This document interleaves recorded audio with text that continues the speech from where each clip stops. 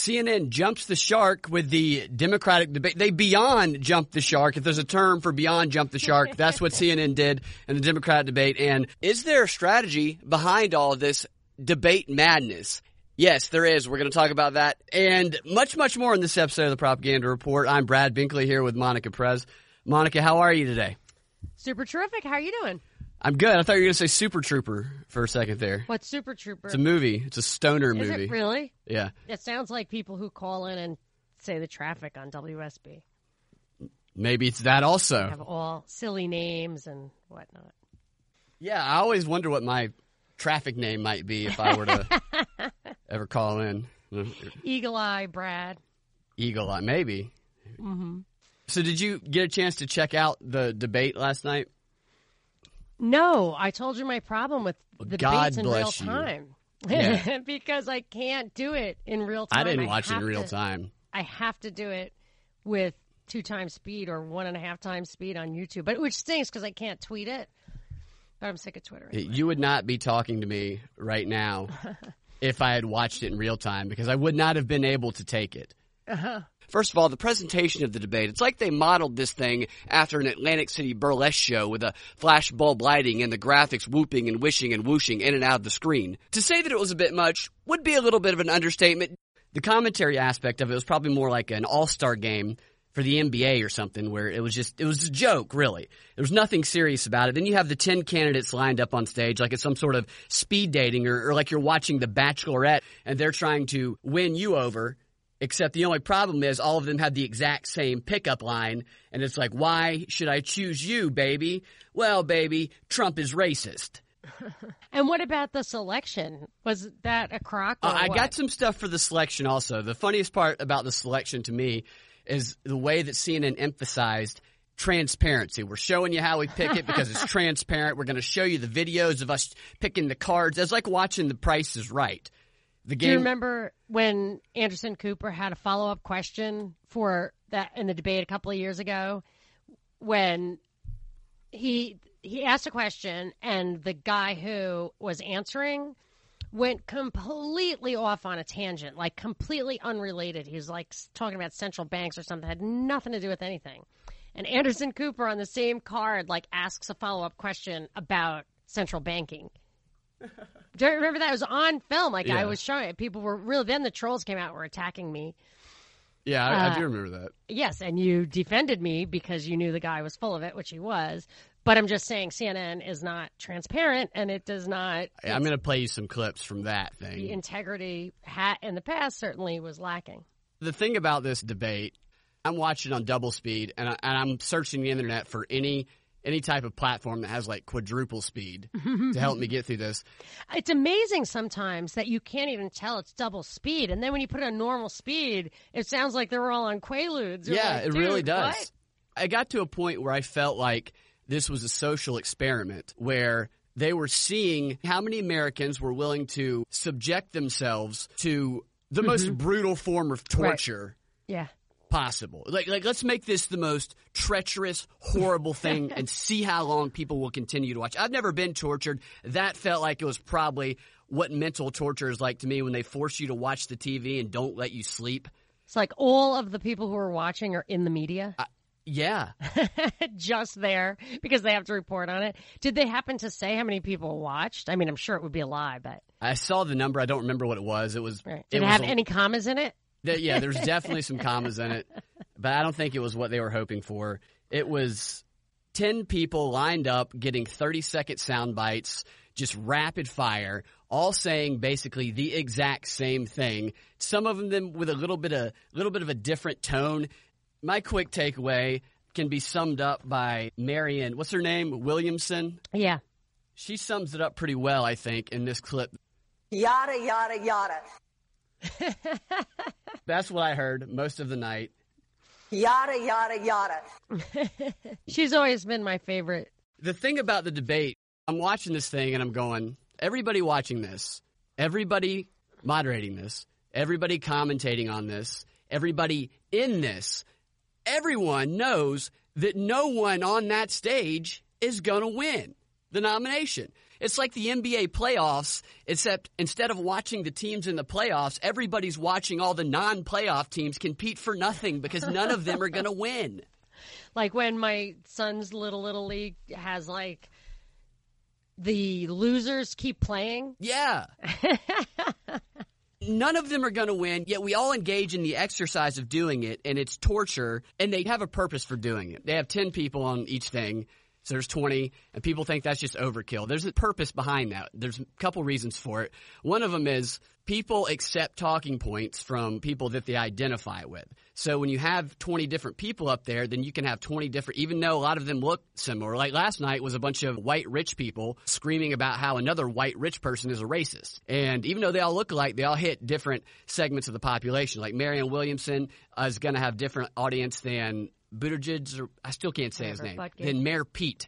Buttigieg? Yeah, Buttigieg. So someone who might not like something that Bernie says because they don't like Bernie, they're going to accept that talking point from a candidate that they do like. And it's a process of repetition. They say it a little bit different, but it gets drilled into the person's head from somebody they identify with. And then once that person drops out, it's already there. And then it gets stronger when that person they like endorses whoever the main candidate is. So there is a strategy to having a whole bunch of people deliver basically the same message. And also what they were doing last night is where they really differentiated during the debate was this. You can see every single headline you can tell what the talking point that they wanted to take away was. And probably like 20 different headlines I went through. They were all about how it was a fight between the moderates and the progressives won, and the moderates are taking their last breath.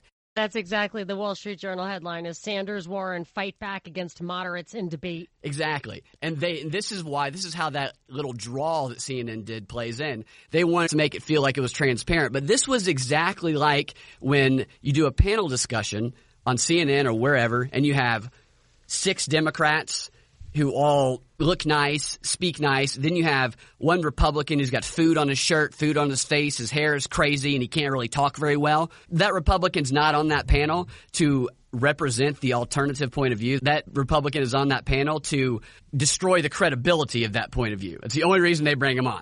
Is they bring on somebody crazy who doesn't represent the point of view well. And that's what was going on in this debate is Bernie Sanders and Elizabeth Warren. Everybody in the world knew they were going to be declared the winners after this thing. Although if you watch it, that's not clear. I mean, if you watch it, nobody wins. The devil wins if you watch it. It's the only person that wins, and we all lose. They had Bernie Sanders and Elizabeth Warren, who were kind of the two powerhouses, versus a bunch of no-name moderates. All the moderates were no-names who were put up there against the powerhouse progressives so that they could get beat down and make their point of view look weak since they were being delivered from weak candidates. And that's what – I think that was a setup for that purpose for this first debate anyway. Mm-hmm.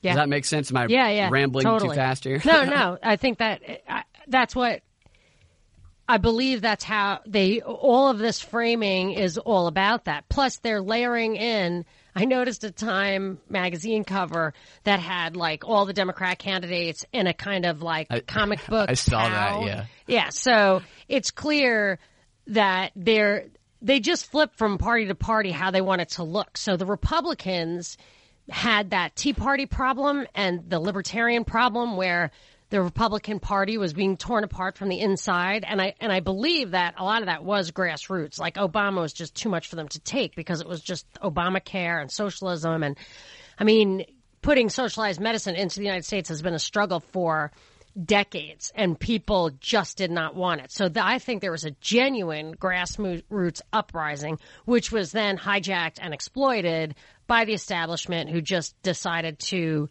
categorize that a little more, join together Tea Party, taxed enough already, with the religious warmongering right, which should be separate factions. That's why the Tea Party arose. But that infighting allowed them to put a candidate up that clearly is not or does not have an image that's within the Overton window. The Overton window is where your position on an issue can't be. You nailed it. Don't know that. Right there. That was part of what this debate was about, was to control that Overton window, to control the framing with which the public thinks about these issues, and to make the moderate position look like it's weak and crumbling in the face of this powerhouse Elizabeth Warren and Bernie Sanders, who between them are 290 years old. And, are they really? No, 202 of them? No. Yeah. But in reality, they're probably 150. Yeah. He's 77. She's probably 70. Yeah, and they never made an issue of the fact that Trump was the oldest president ever to be inaugurated for the first time. I think the age issue will be a factor tonight. I mean, older than Reagan, who was widely mocked for being old. Right. And I think we talked about this in the last show. I think the age thing is going to come up soon. And I thought it was interesting that last night nobody took a shot at the age thing. Bernie's the oldest candidate in the thing. In fact, Mayor Pete, who is also on their side, he made a point to say the age doesn't matter. Age. He talks like Obama. He has the same cadence and uses the same type of tone as Obama. Yeah. And so he intentionally helped Bernie out with the age thing. Nobody brought it up. And Elizabeth Warren and Bernie were just lock in step. It was like they were a duo on the tennis court helping each other. Yeah, they were 1-2 punching the moderates on the stage whose name nobody knows and everybody's already forgotten. So weak.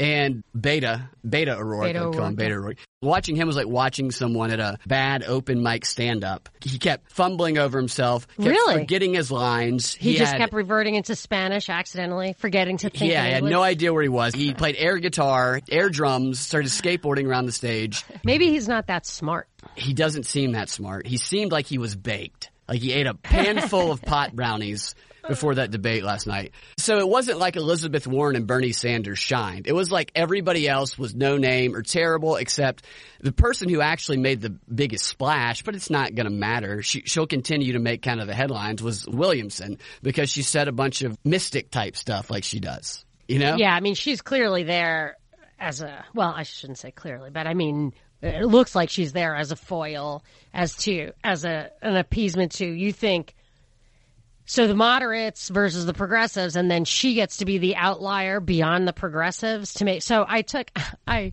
once worked on a mattress company. I was a banker for a mattress company, and they said their pricing policy method, which is common in like highly marketed products, is that you have an overpriced top line product just to make the second highest priced product look more moderately priced. So they're trying to sell you the A, not the A plus. Yeah. That's where their margin is. And the A plus, like they have tons of margin there, but it's definitely not worth it. And they have no expectation of selling you that. So, but they have to have something that's even more outrageously priced to make It's the three choices that they put in. It's a marketing technique where you offer three choices and you really want them to choose the second one. Yeah, it's very clear when you're trying to tip on Uber that that's what they're doing because the tipping amounts change. Sometimes they're percentages, sometimes they're dollars. They are like some percent. It'll say at dollars when the percentage would be like outrageous. They don't want to have you do less than $1. Well, that would always be low. Anyway, but I've noticed they play games like that, but they clearly always want you to pick the middle one. Yeah, and I think tonight, we're recording this before the second debate on Wednesday. I think tonight's going to be a little bit reversed. I think age will come up, or at least it'll be hinted at. And it wasn't last night because they didn't want to undermine that Warren and Sanders are victorious and their message dominated. But tonight, you're going to have Biden, who's more of a moderate, and Kamala Harris, who pretends to be a progressive. But if you look at her history, she's probably more of a moderate. She was a prosecutor. I know. Right? Yeah. Yeah, I mean, that's not... And she's connected to the Knights Templar that nobody ever likes to mention. What is the connection? Exactly. Can you repeat that? The connection is that she employed someone when she was the Attorney General of California, and this person, first of all, she personally thanks him in her truancy report for the good work that he did on a special team that she selected and put him on. He is personally thanked for his great work. So he's not nobody on her staff. He's not an intern like they made it out to be afterwards. This person used to go around with his buddy. His buddy went by the Grand Master, and there's pictures of these two guys with Bill Clinton and Maxine Waters giving her award and them wearing weird Illuminati type outfits, just strange things. They were going around police precincts in California telling them that they are part of the Masonic Fraternal Police Order, which is descendant from the very first police department, the Knights Templar. And when asked, well, ultimately they told them, they said... because the Knights Templar, I know we've covered this in a whole show. You should pull the episode in case people want to follow up on it. But the Knights Templar arose, if I'm not mistaken, hand in hand with banking. And that's when, like, bills of... they would go in the Crusades from like France to the Middle East, and they would carry letters that said, if this person presents this bank in France will pay you. So they didn't travel with gold, or if they did travel with gold, they defended it. So it was kind of hand in hand security and banking, if I have to refresh my memory, but it would make sense that they would consider themselves like the International Fraternal Order of Police, directly descended from that, if not earlier. Yeah, well, these guys were going around saying that they had the authority of the Knights Templar. You know, I got to add that Sheriff Israel, the thing that set up a flag for me before anyone criticized him at all, they were still setting him up as a hero before they decided to flip it or had to flip it. He went to like FBI training or whatever in D.C. for like the National Association of Police. Like, the police have, you think it's subsidiarity to have them in your town, but they do have these loyalties, from what I am gathering, above just the local. So this doesn't surprise me that this thing, you know, it looks like, when you showed me the pictures of this originally, it looks very ridiculous. Yeah. Well, but it's a crazy story. They told him and the outfits are so ridiculous that you think, do you really have to wear the crazy outfit and get a picture in it? And the guy died right after making a YouTube video saying he was going to be killed after begging Kamala Harris for help, and he died before his trial date. And the other guy got off mysteriously, the guy who worked for Kamala, and nobody's heard from him since. You can't find anything about this guy since. And when asked when he was arrested if Kamala Harris's office knew about this, he said, yeah, they endorsed it. That's what he used to get his foot in the door, to tell them that he's got jurisdiction over them and all of Mexico. I'll link the show in the notes. It's a strange story. And this stuff is in the archives of the newspapers. This isn't like conspiratorial stuff. This is all on the record. And she's never been asked, and she's never answered a question about it. I see no way that she can continue to move forward with something like that that's that easy to find out there. But I think tonight people are going to practice attacking a Trump-like figure because they call him racist. And then tonight, obviously going to be a theme of racism. Yeah, because they have the matchup, the Kamala Harris-Joe Biden matchup, which they were not going to sacrifice for the random drawing. Not only did the random drawing put them in the same field, the random drawing happened to place Joe Biden, because it also chose where they stand on the stage. Who do you think it put him in between? Don't tell me.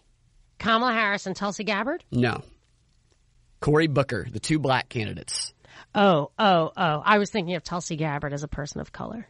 Yeah. They put the racist, the Trump-like racist, in between the two black candidates. What a joke. They say it's norm. They say this is random. And my guess is that he's going to look like nervous or pissed off the whole time. Yes, I think it's pissed off because he's been saying he's going to go on attack. So it's a setup to make him look like he's just so uncomfortable. Right. And to show him attacking Kamala and them, and maybe how Kamala handles it. I don't know. But it'll be totally dialectical because it'll be obvious that he's being set up. Like, he's going to be sympathetic to some viewers. Yes. The week before the debates, we have the go back to your country story that's just the most racist thing in the world. Everybody's racist. And then does everybody know about the Erica Thomas tell us about episode? Erica Thomas said she came out nationally. She's a local Georgia state representative of some kind, state government. And she said that some guy said to her, go back where you came from. And it was a Cuban guy, although I think his name was Sparks. And but witnesses, which corroborated a video that had no sound. Multiple witnesses. Yeah, said that it's she who said it to him. Isn't that unbelievable? Yeah, that she's the one who made it a national story. And she was crying and everything. When you look at that, and I have to tell you about this Pulse nightclub thing when you have time, which kind of folds into a few things that we're talking about. One, like Kamala Harris vouching for this guy. I have something like that in this story, and that the person is an actor faking everything with some some support until the BS is called. But but when you watch that, when you see her crying, real tears, I mean, you have to realize that some of these people are acting. Absolutely. And they put stories like that, they make it the dominant story of the media cycle, because there was that one, and then there was rat infestation in Baltimore. So they put those stories in the news the week before these debates so that race issue, because we're going to hear this stuff the entire time up until 2020, so that race issue is prominent in people's minds and that it can be a subject of the debate. Really the underlying theme of the entire debate, and they can use those specific examples. And then there was a little bit of gun control stuff, which was interesting because there was also a shooting last week, which put that prominently in the spotlight briefly. Very coincidental how all these stories combine in 1 week right before they're all the subject of a debate. Yeah, you're preaching to the choir. Yeah, I know. I think all this stuff is placed. But I am actually curious to know what the over-under or whatever the odds are in Vegas on Abrams. Oh, here's what I think is going to happen. That's a good question. Yeah. I think tonight's debate is going to be no real winners, and I think force her to join them. Yeah, I think the conversation is going to start to be there's nobody in the Democratic field that can beat Trump, and I think that's going to start to open the door for the conversation. For her, identity politics will win the debate tonight. That's what's going to win. A person is not necessarily going to win, but I think identity politics will. And okay, I want to play you some clips from the draw that we were talking about earlier. I don't know how I missed this last week, but I did, and I watched it, and it's the most absurd thing I've ever seen. Anybody who's ever watched the NBA draft where they do the balls bouncing around and they select the order of the draft like that, the lottery, it's a big production. It's a circus, really. They did something similar on CNN called The Draw, where they were being transparent to show us how they do the selection process, because they want us to know that it's not rigged, that it just randomly happened that Biden, who they've been talking about a rematch with Kamala for 2 weeks now, got placed in between the two black candidates when the issue's going to be race. That just happened to be random. This is Anderson Cooper introducing The Draw. Tonight, we're taking you behind the scenes of the upcoming Democratic presidential debate that CNN is hosting in Detroit. Now, usually how candidates are chosen for debates, which night they appear on, who's standing next to them on the stage, that's all decided behind closed doors. But not tonight. Tonight, we want to be as transparent as possible. 20 candidates have qualified to appear in the debates, which take place in less than 2 weeks. So many candidates, the debates will take place over 2 nights, July 30th and 31st at 8 p.m. Eastern right here on CNN. Now, we want you, the voters, to see how we're choosing which 10 candidates will appear on stage together on each night. The candidates and their campaigns are waiting to learn who they will share the stage with, and they're going to find out just as you will and we will live tonight in The Draw. They have like 6 people, and they're having a panel discussion in between the draw. They're drawing it out like the NCAA tournament when they pick the 64 teams. They make it like an hour-and-a-half show. Mm-hmm. Really, they're doing the same thing here. And they have 3 different people set up at 3 different Price is Right like games. There's a bag game where you stick your hand in the bag and Price is Right, and you pull out the numbers to try and win a car. And every time you pull out an X, you get a strike. If you get 3 strikes, it was like that. And they kept shuffling, and they're going, I'm shuffling the cards now, and I'm putting them through, and I'm going to put these cards. They're being very like, and then they show the overhead shot so that you know they're not lying. Like a magic show? Yeah. Here's them describing how it works. We'll be putting the candidate cards into one box titled Presidential Candidates. We'll put the date cards in this other box titled Debate Night, and then randomly we'll draw a name and a date to determine which night each candidate will appear. There's one more piece of this puzzle that still has to be decided. Coming up, we're going to reveal how the candidates will be positioned on stage each night. How dramatic he is about that. That was teased right before a commercial break. Only for us to find out that Biden is sandwiched in between the 2 African-American candidates. That's all I pulled from that. I just thought That's it was funny. There's no chance that well, I shouldn't say there's no chance. Before, when I heard that they were like doing a drawing, I was thinking, yeah, they're not separating Biden and Kamala Harris. No, there's no way. There's no chance of that. So 50-50, I'm wrong, but they didn't. So it actually gets up to like 66%. Yeah. But I really want to bet on Stacey Abrams winning the nomination. You can. I want to make $50,000 on that. Predictit.com. What is it? It's called Predictit.com. And I wonder what the odds are, because how much do I have to put down to make 50? It's like you buy shares. So if they have different questions, like will Stacey Abrams enter by this date, and if only... Is it not possible to like go to Vegas and bet? I tried to find that, honestly. I couldn't. I might go to Vegas. Well, you might be able to find something if you go there. I couldn't. This is the only thing that I could find that actually had her included on it. Most things I found didn't even have her on the radar. But it's like, if it's only 13 cents, then most people don't think she's going to do it. So you can buy as many as you want at 13 cents. Yeah. And then if she ultimately does, then you get 100 cents per. Yeah, that's what I'm hoping for, is like really great odds. And I actually know somebody who's going to Vegas, so I'm going to. There you go. And it may be a listener. If you're my listener going to Vegas in August. All right.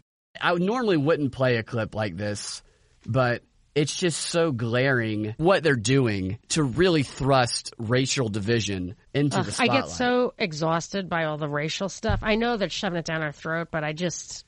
Everything about that debate was racial, and it's going to be even worse tonight because it's going to have the Kamala and Biden thing.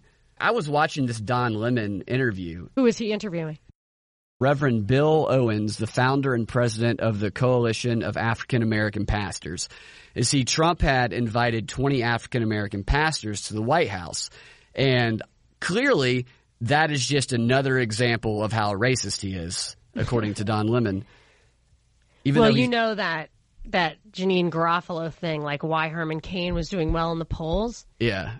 The story was like, conservatives are so racist that in order to prove they're not racist, they have to support a person of color. I was like, I can't. Then what? That kind of explains liberals to me. Yeah. Like, I think there's that thing going, and certainly the proof thing is a part of it. Anyway. You can tell me to stop it at any point. It's a bit of a long clip, so tell me to stop if you want to chime in. Okay. The president tweeted today that he was looking forward to his meeting with wonderful inner city pastors. Any concern for you that the president used this meeting with black leaders to insulate himself from that criticism? I don't think so. I don't think that at all, because I've been to the White House 4 times in 5 months. So it was nothing about insulating him from anything. He wanted to hear from us what our concerns were and what he could do to help us. Wow, that's awesome. Pastor, you've said... That's exactly what my thoughts were. Yeah, because 4 or 5 times, I never heard about that. So it's not even like he was like trotting the guy out. Exactly. On stage. Like, that's awesome. Yeah. CNN's banner makes it out like it was a last-ditch effort thrown together to make it look like he's not racist, yet it's been going on for a while. I mean, that's the kind of thing that makes me think, like, despite all the smoke and mirrors and all the BS that I think is going on, and I think Trump's an actor, and, Trump comes off as much more stupid than I believe he is. Yeah. I think that's why Joan Rivers isn't here anymore, because she would have called that out. Like, this is an act. Come on. Yeah, perhaps. So I don't know if he's the one who's actually wanting to hear from them, or whoever is doing stuff, whoever's the power behind the throne there. But to meet with the guy 4 or 5 times, it seems to me it can't just be photo op, and Don Lemon's the one who's putting him on, broadcasting it. It's not like he's being trotted around on Fox. Say 4 or 5 times. Say it again 4 or 5 times. That's the first I've heard. Right. Yeah, that's the first time I'd heard about it, too. It makes me think that they really do want to know, not because they're like full of compassion, but because they care about certain constituencies. They want to get information, and they can get it from somebody who probably has it, but they care about the information, which is something. Yeah, and that's not the right answer on CNN. Okay. Controversial things before. In 2012, you equated President Obama's support of same-sex marriage to supporting child molestation. You later walked that back. But that in itself is an outrageous statement. This is right after he said that. Who Who supports child molestation? Yeah, I'm going to pull it back a little bit so you hear. Yeah, let's hear that end. again. Don Lemon doesn't like his answer, so he starts associating him with a child molester. Right. Times in 5 months. So it was nothing about insulating him from anything. He wanted to hear from us what our concerns were and what he could do to help us. So, Pastor, you've said some controversial things before. In 2012, you equated President Obama's support of same-sex marriage to supporting child molestation. You later walked that back. But that in itself is an outrageous statement. Why should anyone take you seriously? I've never said that. I have never said that. Nice. I had a difference with Obama about same-sex marriage. I've never mentioned a child about President Obama. Never. If I did, find it. Nice. They picked the wrong guy. How vile is that? You know what? I bet about this guy. I don't know who this guy is. But that sounds like a guy who's for real. I'm not saying I agree with what he's saying, but he does not sound like a politician. He sounds like a guy who has a moral compass. You might not like where it points, but you might like where it points. Who's about right and wrong. He knows who he is. I dig that. Who is this guy? What's his name? Reverend Bill Owens. He's the founder and president of the Coalition of African American Pastors. And Don Lemon keeps going.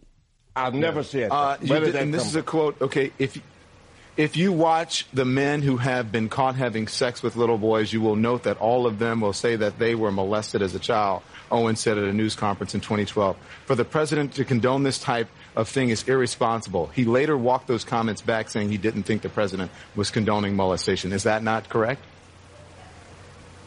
That is correct. I've never felt the president was doing that. As a matter of fact, the president is a gentleman.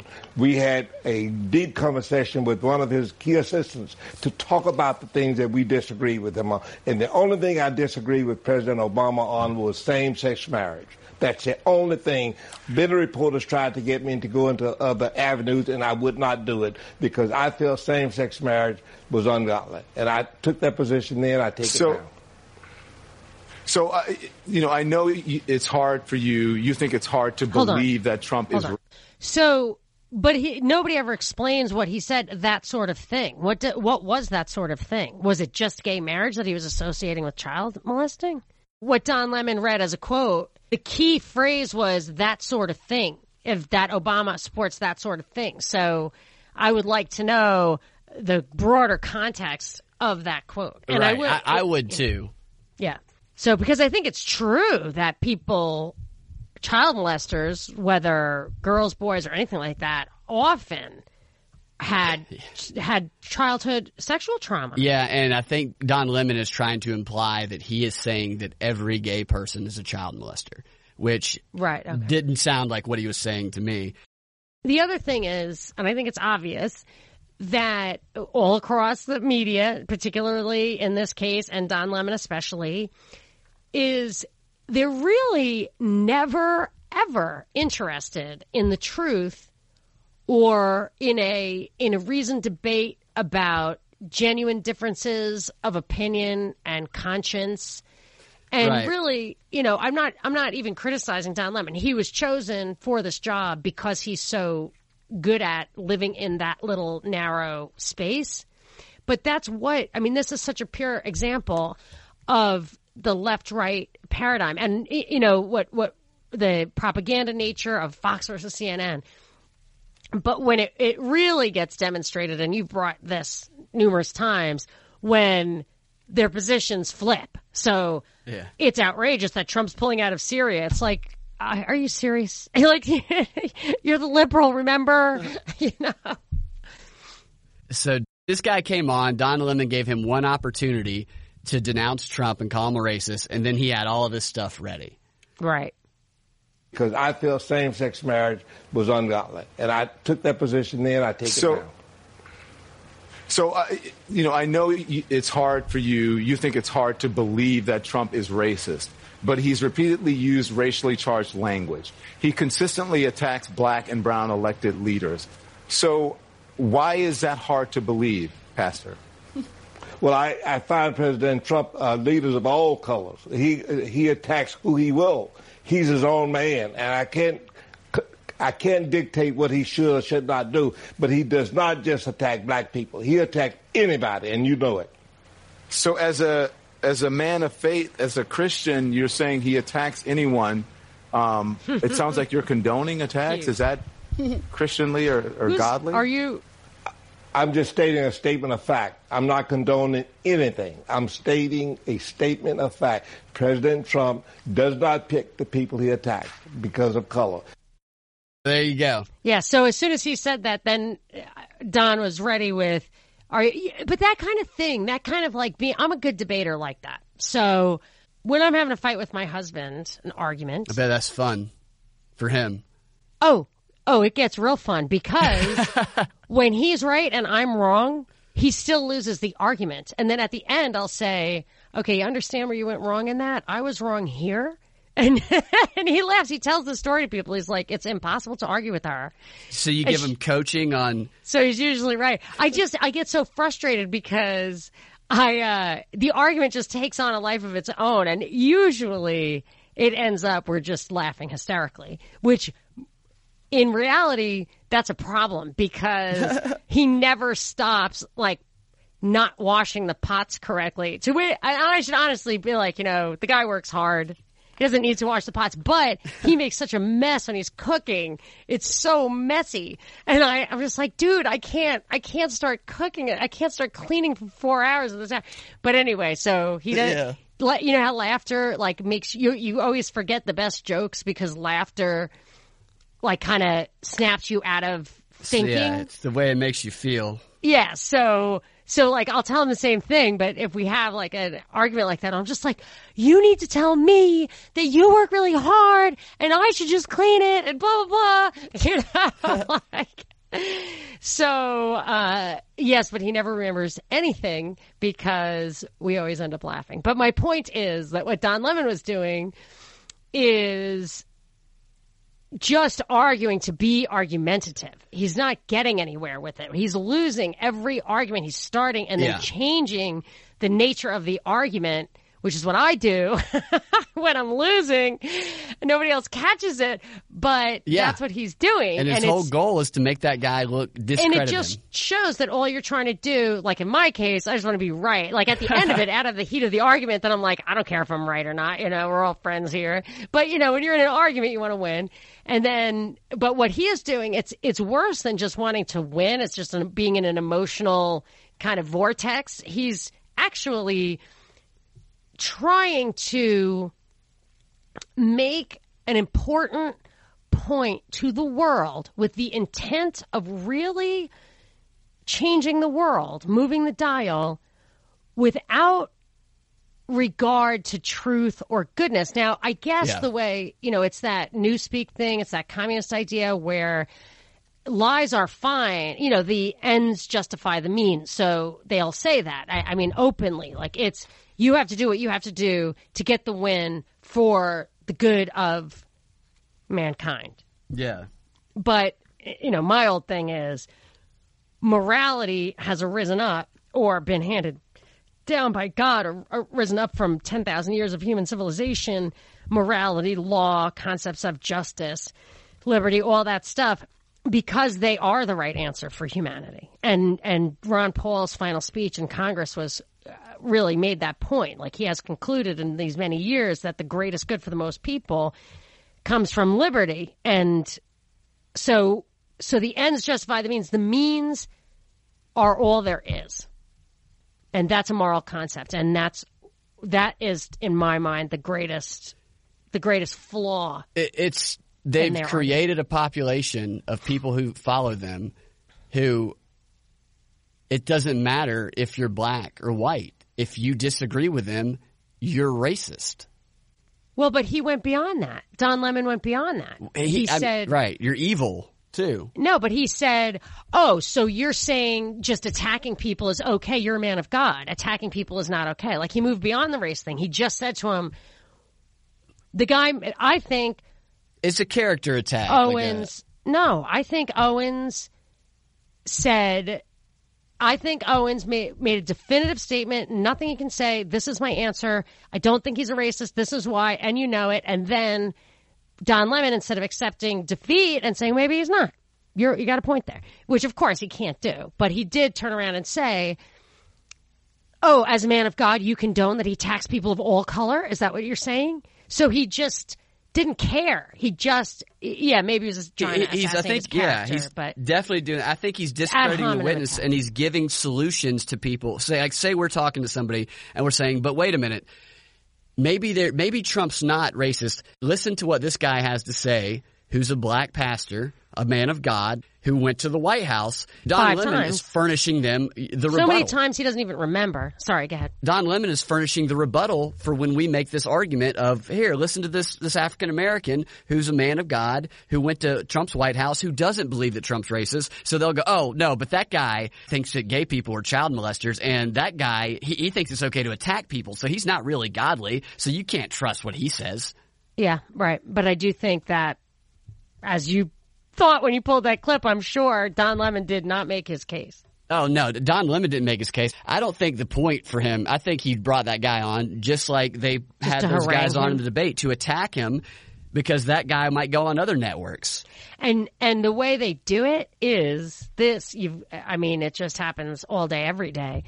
They will never show the clip. The clip will probably disappear, and there will be a legacy of what mincemeat Don Lemon made of Bill Owens when he interviewed him. Like, I'm not predicting that in this particular case, but quite often you see where they will say, I actually, it happened to me once. I had a troll attack me for the Boston Marathon bombing thing. Yeah. And he called my show, and I didn't fall for what he was saying. And he went to my Facebook page and said, oh, I short-circuited her or whatever. And I was like, I just didn't. But that's what he said, and who's going to hear it? Yeah. Who's going to know? So there was the legacy in black and white. That was absolutely not true, but the audio was in the wind, so. Right. All right, I got a couple more clips, and then I'll let you take over. I know you have some stuff you want to talk about. I mean, I'm happy to, but it's nothing pressing. I just want to play this one because I want to show an example of a tactic that we see all the time, and I know you know it and people listening know it, but I think it can be easy to miss it when they use emotional appeals and things are moving so fast. This is an example of a common technique of not answering the question that you're asked, but answering the question that you want to answer. This is Bernie Sanders. Senator Sanders, you want to provide undocumented immigrants free health care and free college. Why won't this drive even more people to come to the U.S. illegally? This will have a strong border protections. But the main point I want to make is that what Trump is doing through his racism and his xenophobia is demonizing a group of people. And as president, I will end that demonization. If a mother and a child walk thousands of miles on a dangerous path, in my view, they are not criminals. I bet most people would have a hard time recalling what the actual question was. Did you notice how quickly invaded because of free college? Yeah, exactly. And you notice how quickly he dispatched that. We're going to have strong border security. But what I really want to talk, really? So what do you mean? But the strong border security, for him to throw that out there, that's a hot button. Elaborate, please. Yeah, that was a little. Instead of shifting, he wanted to answer why they deserved free health care, not about why is it drawing them in, which clearly it's going to make people come here if they get a bunch of free stuff. There's no free health care. It's health care that we are paying for. And to me, the health care thing is a way of getting people sicker anyway. There is a thing called the Hispanic paradox that people should look up. I remember you telling me about that. Yeah, the life expectancy of a Spanish-speaking person who emigrates to this country is 8 years longer than an American English-speaking person who was born here. And I would say the prevailing theory is that they have no access to our medicine or our health propaganda because they all come from different countries and have radically different diets. Yeah. Obesity, stuff like that. They're more obese, but they don't listen to our nonsense and don't go into our medical facilities. Yeah, they don't get hooked on what... Although I know they go to emergency rooms and stuff from what I've heard. I don't know. What did Williamson call it last night? the sick care system or something, which she's yeah, it's not wrong good. about. It's not a good system. I'm beginning to get like super depressed about it when I listen to people who get really radical. So, my brother died, they say he died of AIDS. It's on his thing is like pneumonia or whatever, but really it was AZT poisoning. He thought so. I thought so. My mother thought so. And AZT is the medicine? Is what it was a toxin that was illegal to give people until they changed it for AIDS victims, which made AIDS feel like a fatal disease. But once they stopped giving AZT, nobody got AIDS anymore. And there's a pretty convincing argument that AIDS is not a virus. It's a syndrome, which it is, which is caused by extremely unhealthy habits, especially drug abuse, and also sexual habits that introduce bacteria into the bloodstream that isn't normally in the bloodstream, but also IV drug use, amyl nitrile, whatever, poppers, all this stuff that was really prevalent in homosexual and drug using communities in I don't know what. So anyway, so what it supposedly is radical cell death, necrosis instead of apoptosis. I've been listening to this. And when your cells die like that, a lot of genetic material floats around, mitochondrial material, which is different from your DNA.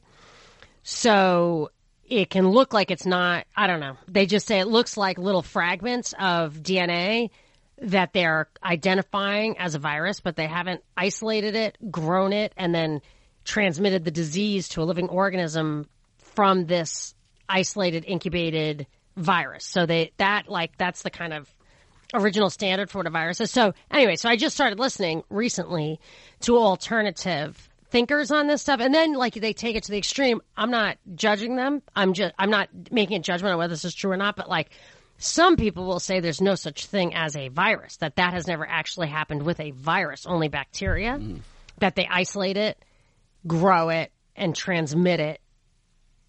I don't know. I really don't know. But the more I'm listening to this health stuff, the more kind of terrified and depressed I am. If you look into it, the people who say that it's energy, that health depends a lot on energy, and that electromagnetic radiation is bad for you, I mean, that really does foster the whole tinfoil hat thing, but it's really getting to me.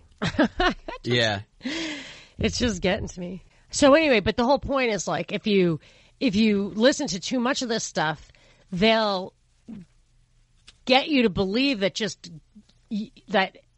you're just dying because you're getting medical help in this system. And when I looked through in my mind all the people who died of anything other than old age, I could 3/4 of them, I would say it wasn't just that they died in a hospital while getting medical care because they were terminally ill. 3/4 of them, that medical care for sure killed them way before they would have had, you know what I mean? The medicine definitely is the thing that killed them. That is absolutely, especially in hospitals too, with the medicine and with the bacteria that's passed around in ICU.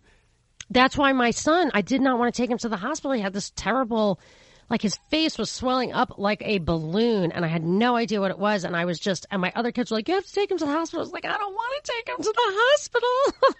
And then he was in the hospital for 3 days, and it didn't really work, but it wasn't.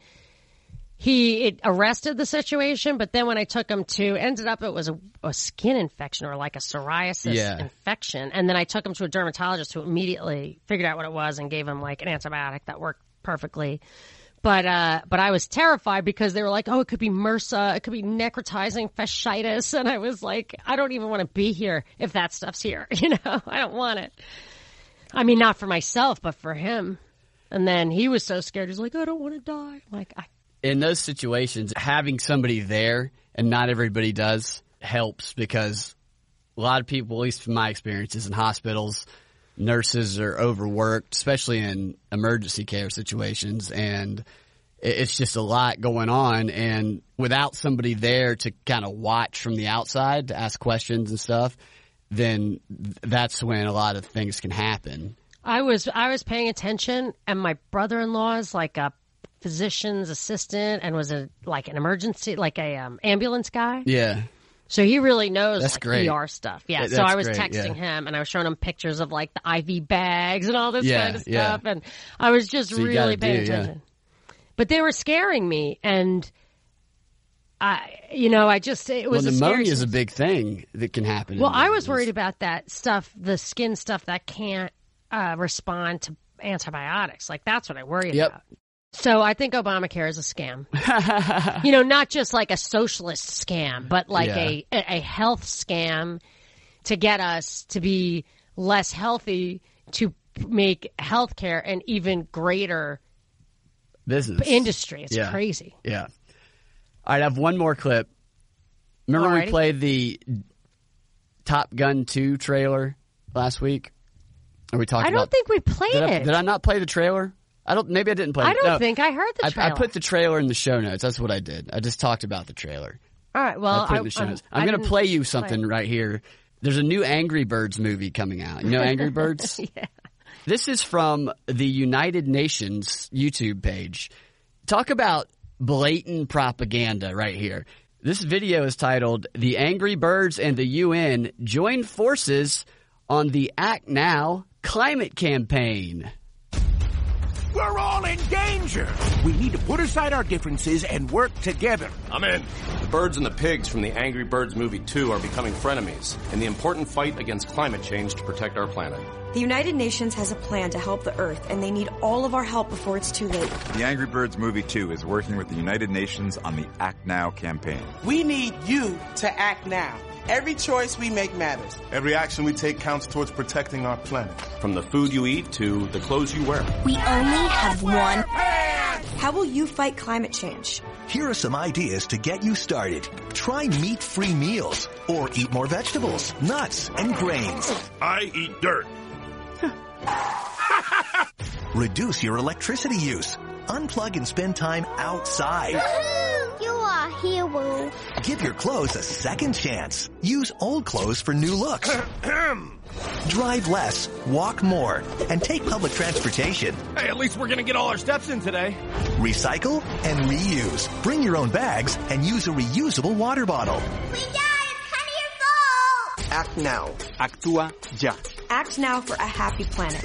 Take part in the global movement. To save our world from being destroyed, what we really need is a hero.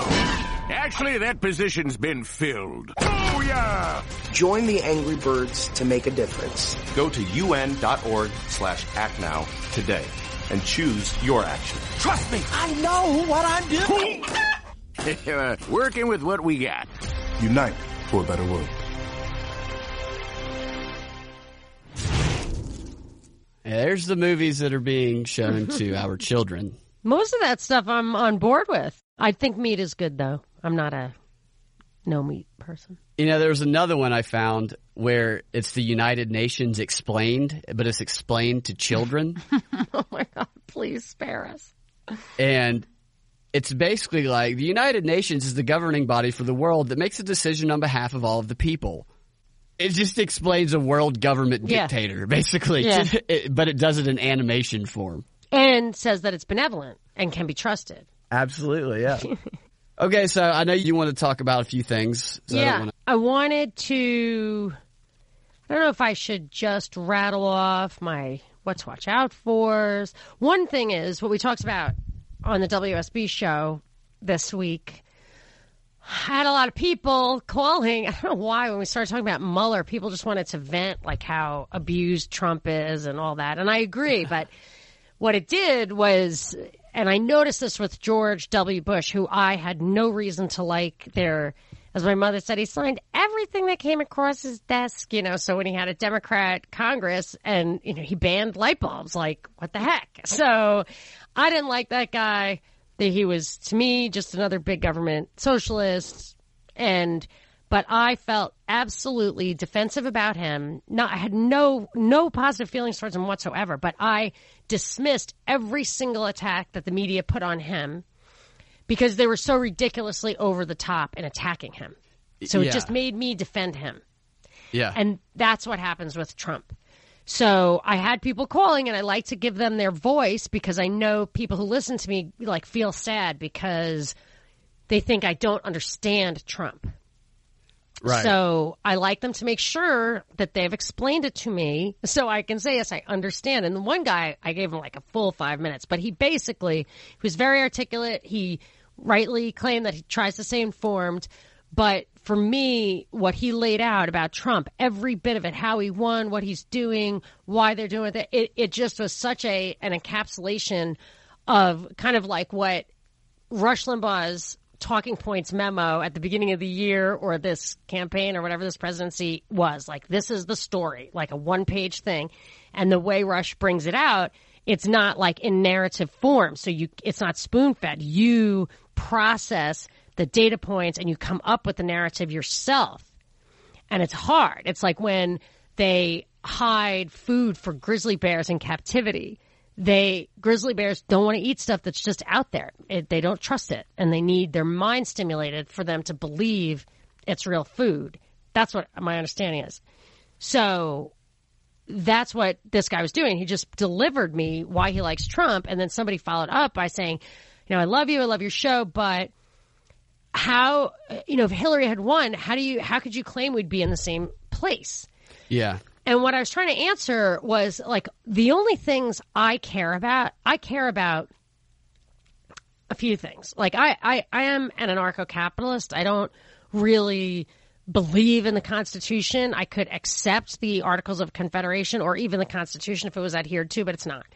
So the Bill of Rights, is it protections? Like, I don't consider that a governing document. Those are the protections that we have against the governing document that it's tacked onto. So I really care about the Bill of Rights, and Trump doesn't. So that's number one for me. But there are three things that I really, really worry about, really can't sleep at night because of. And there would, in my opinion, be no difference between a Trump presidency and Hillary Clinton presidency, or anybody who could win.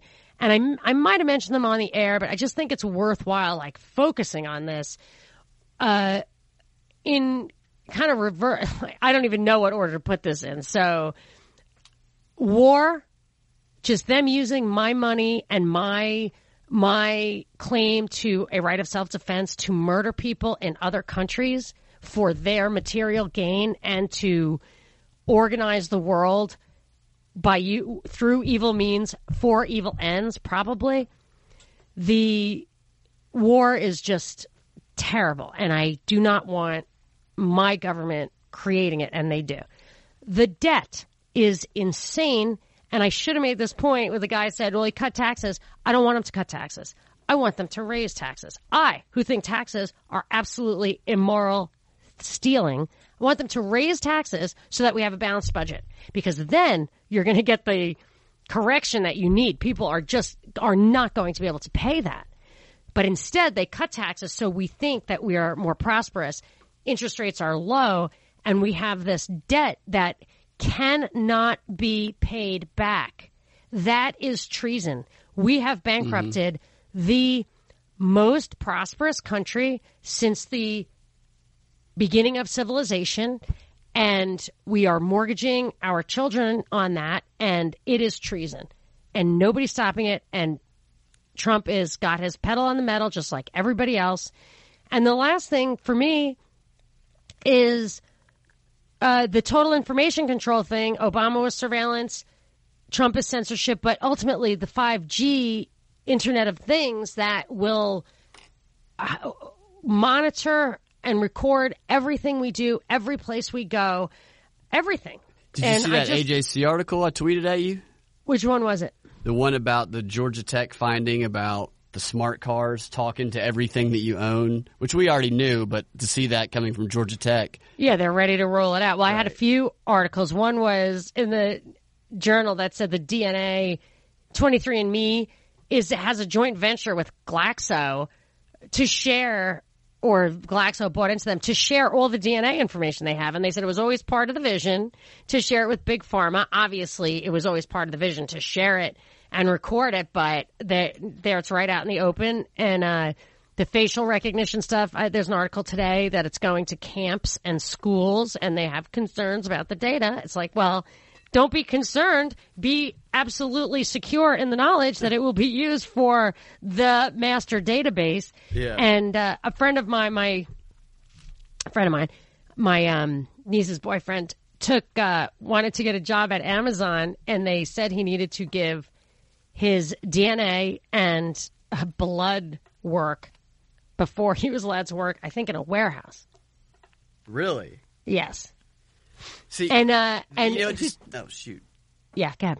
So all this stuff is about total information, and this is the thing that I'm most worried about, both because of the total surveillance aspect of it, total censorship, total information control, and I'm really concerned about the health impact. They just don't have an answer to that. And we don't need it. We don't need it. What do we need to do? We don't need it. They want it for the Internet of Things. We don't need that. We're already hyper productive, hyper comfortable. You know what I mean? Yeah. We don't need it. Well, you talking about 5G? Yeah. You're right. We don't need it, but they're making us desire it. I really think that they are intentionally rattling the Internet through AT&T especially, because it has gotten worse and worse over the course of the past 2 years. And the other day, I heard somebody I know, we were like, your Internet's terrible here. It's unusable almost. And they were like, well, we're going to have 5G installed soon, so it's going to be fine. I'm like, I've told you about this, but people, I think they're rattling it to create a demand for it. So people are just so frustrated with their Internet that they just give me the 5G, give me the good stuff. That's my theory about why nobody talks about the vision and hearing impairment these kids are absolutely destined for. Yeah. With being constantly plugged in, eyes and ears. They're all going, and it seems to me absolutely predictable that they're going to suffer impairment in their sensory organs, and that they're going to want to or have to have hearing aids, glasses, or implants that allow them to interact with these devices when their sensory organs fail, or to interact with the world in general. They might develop technology that can fix some of this stuff, but we're the guinea pigs.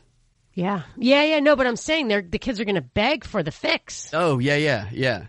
They're going to beg for it. Well, how else are you going to get people to implant stuff in their heads? Well, if they can't hear or see, they're going to do it. They're already doing that in places. They're putting chips in people where they can open their garage door with their and you'll see. I think it was a Super Bowl commercial where they showed that augmented reality or virtual reality, and they showed severely handicapped children, physically disabled children, saying, "I can't get out of my chair. I can only lift this one little finger, yet I am Robotron in this thing exactly the same as everybody else." Yeah. And that it was it make you cry by the end of the commercial. And it's like, wow. So converting our children into the digital world is a good thing.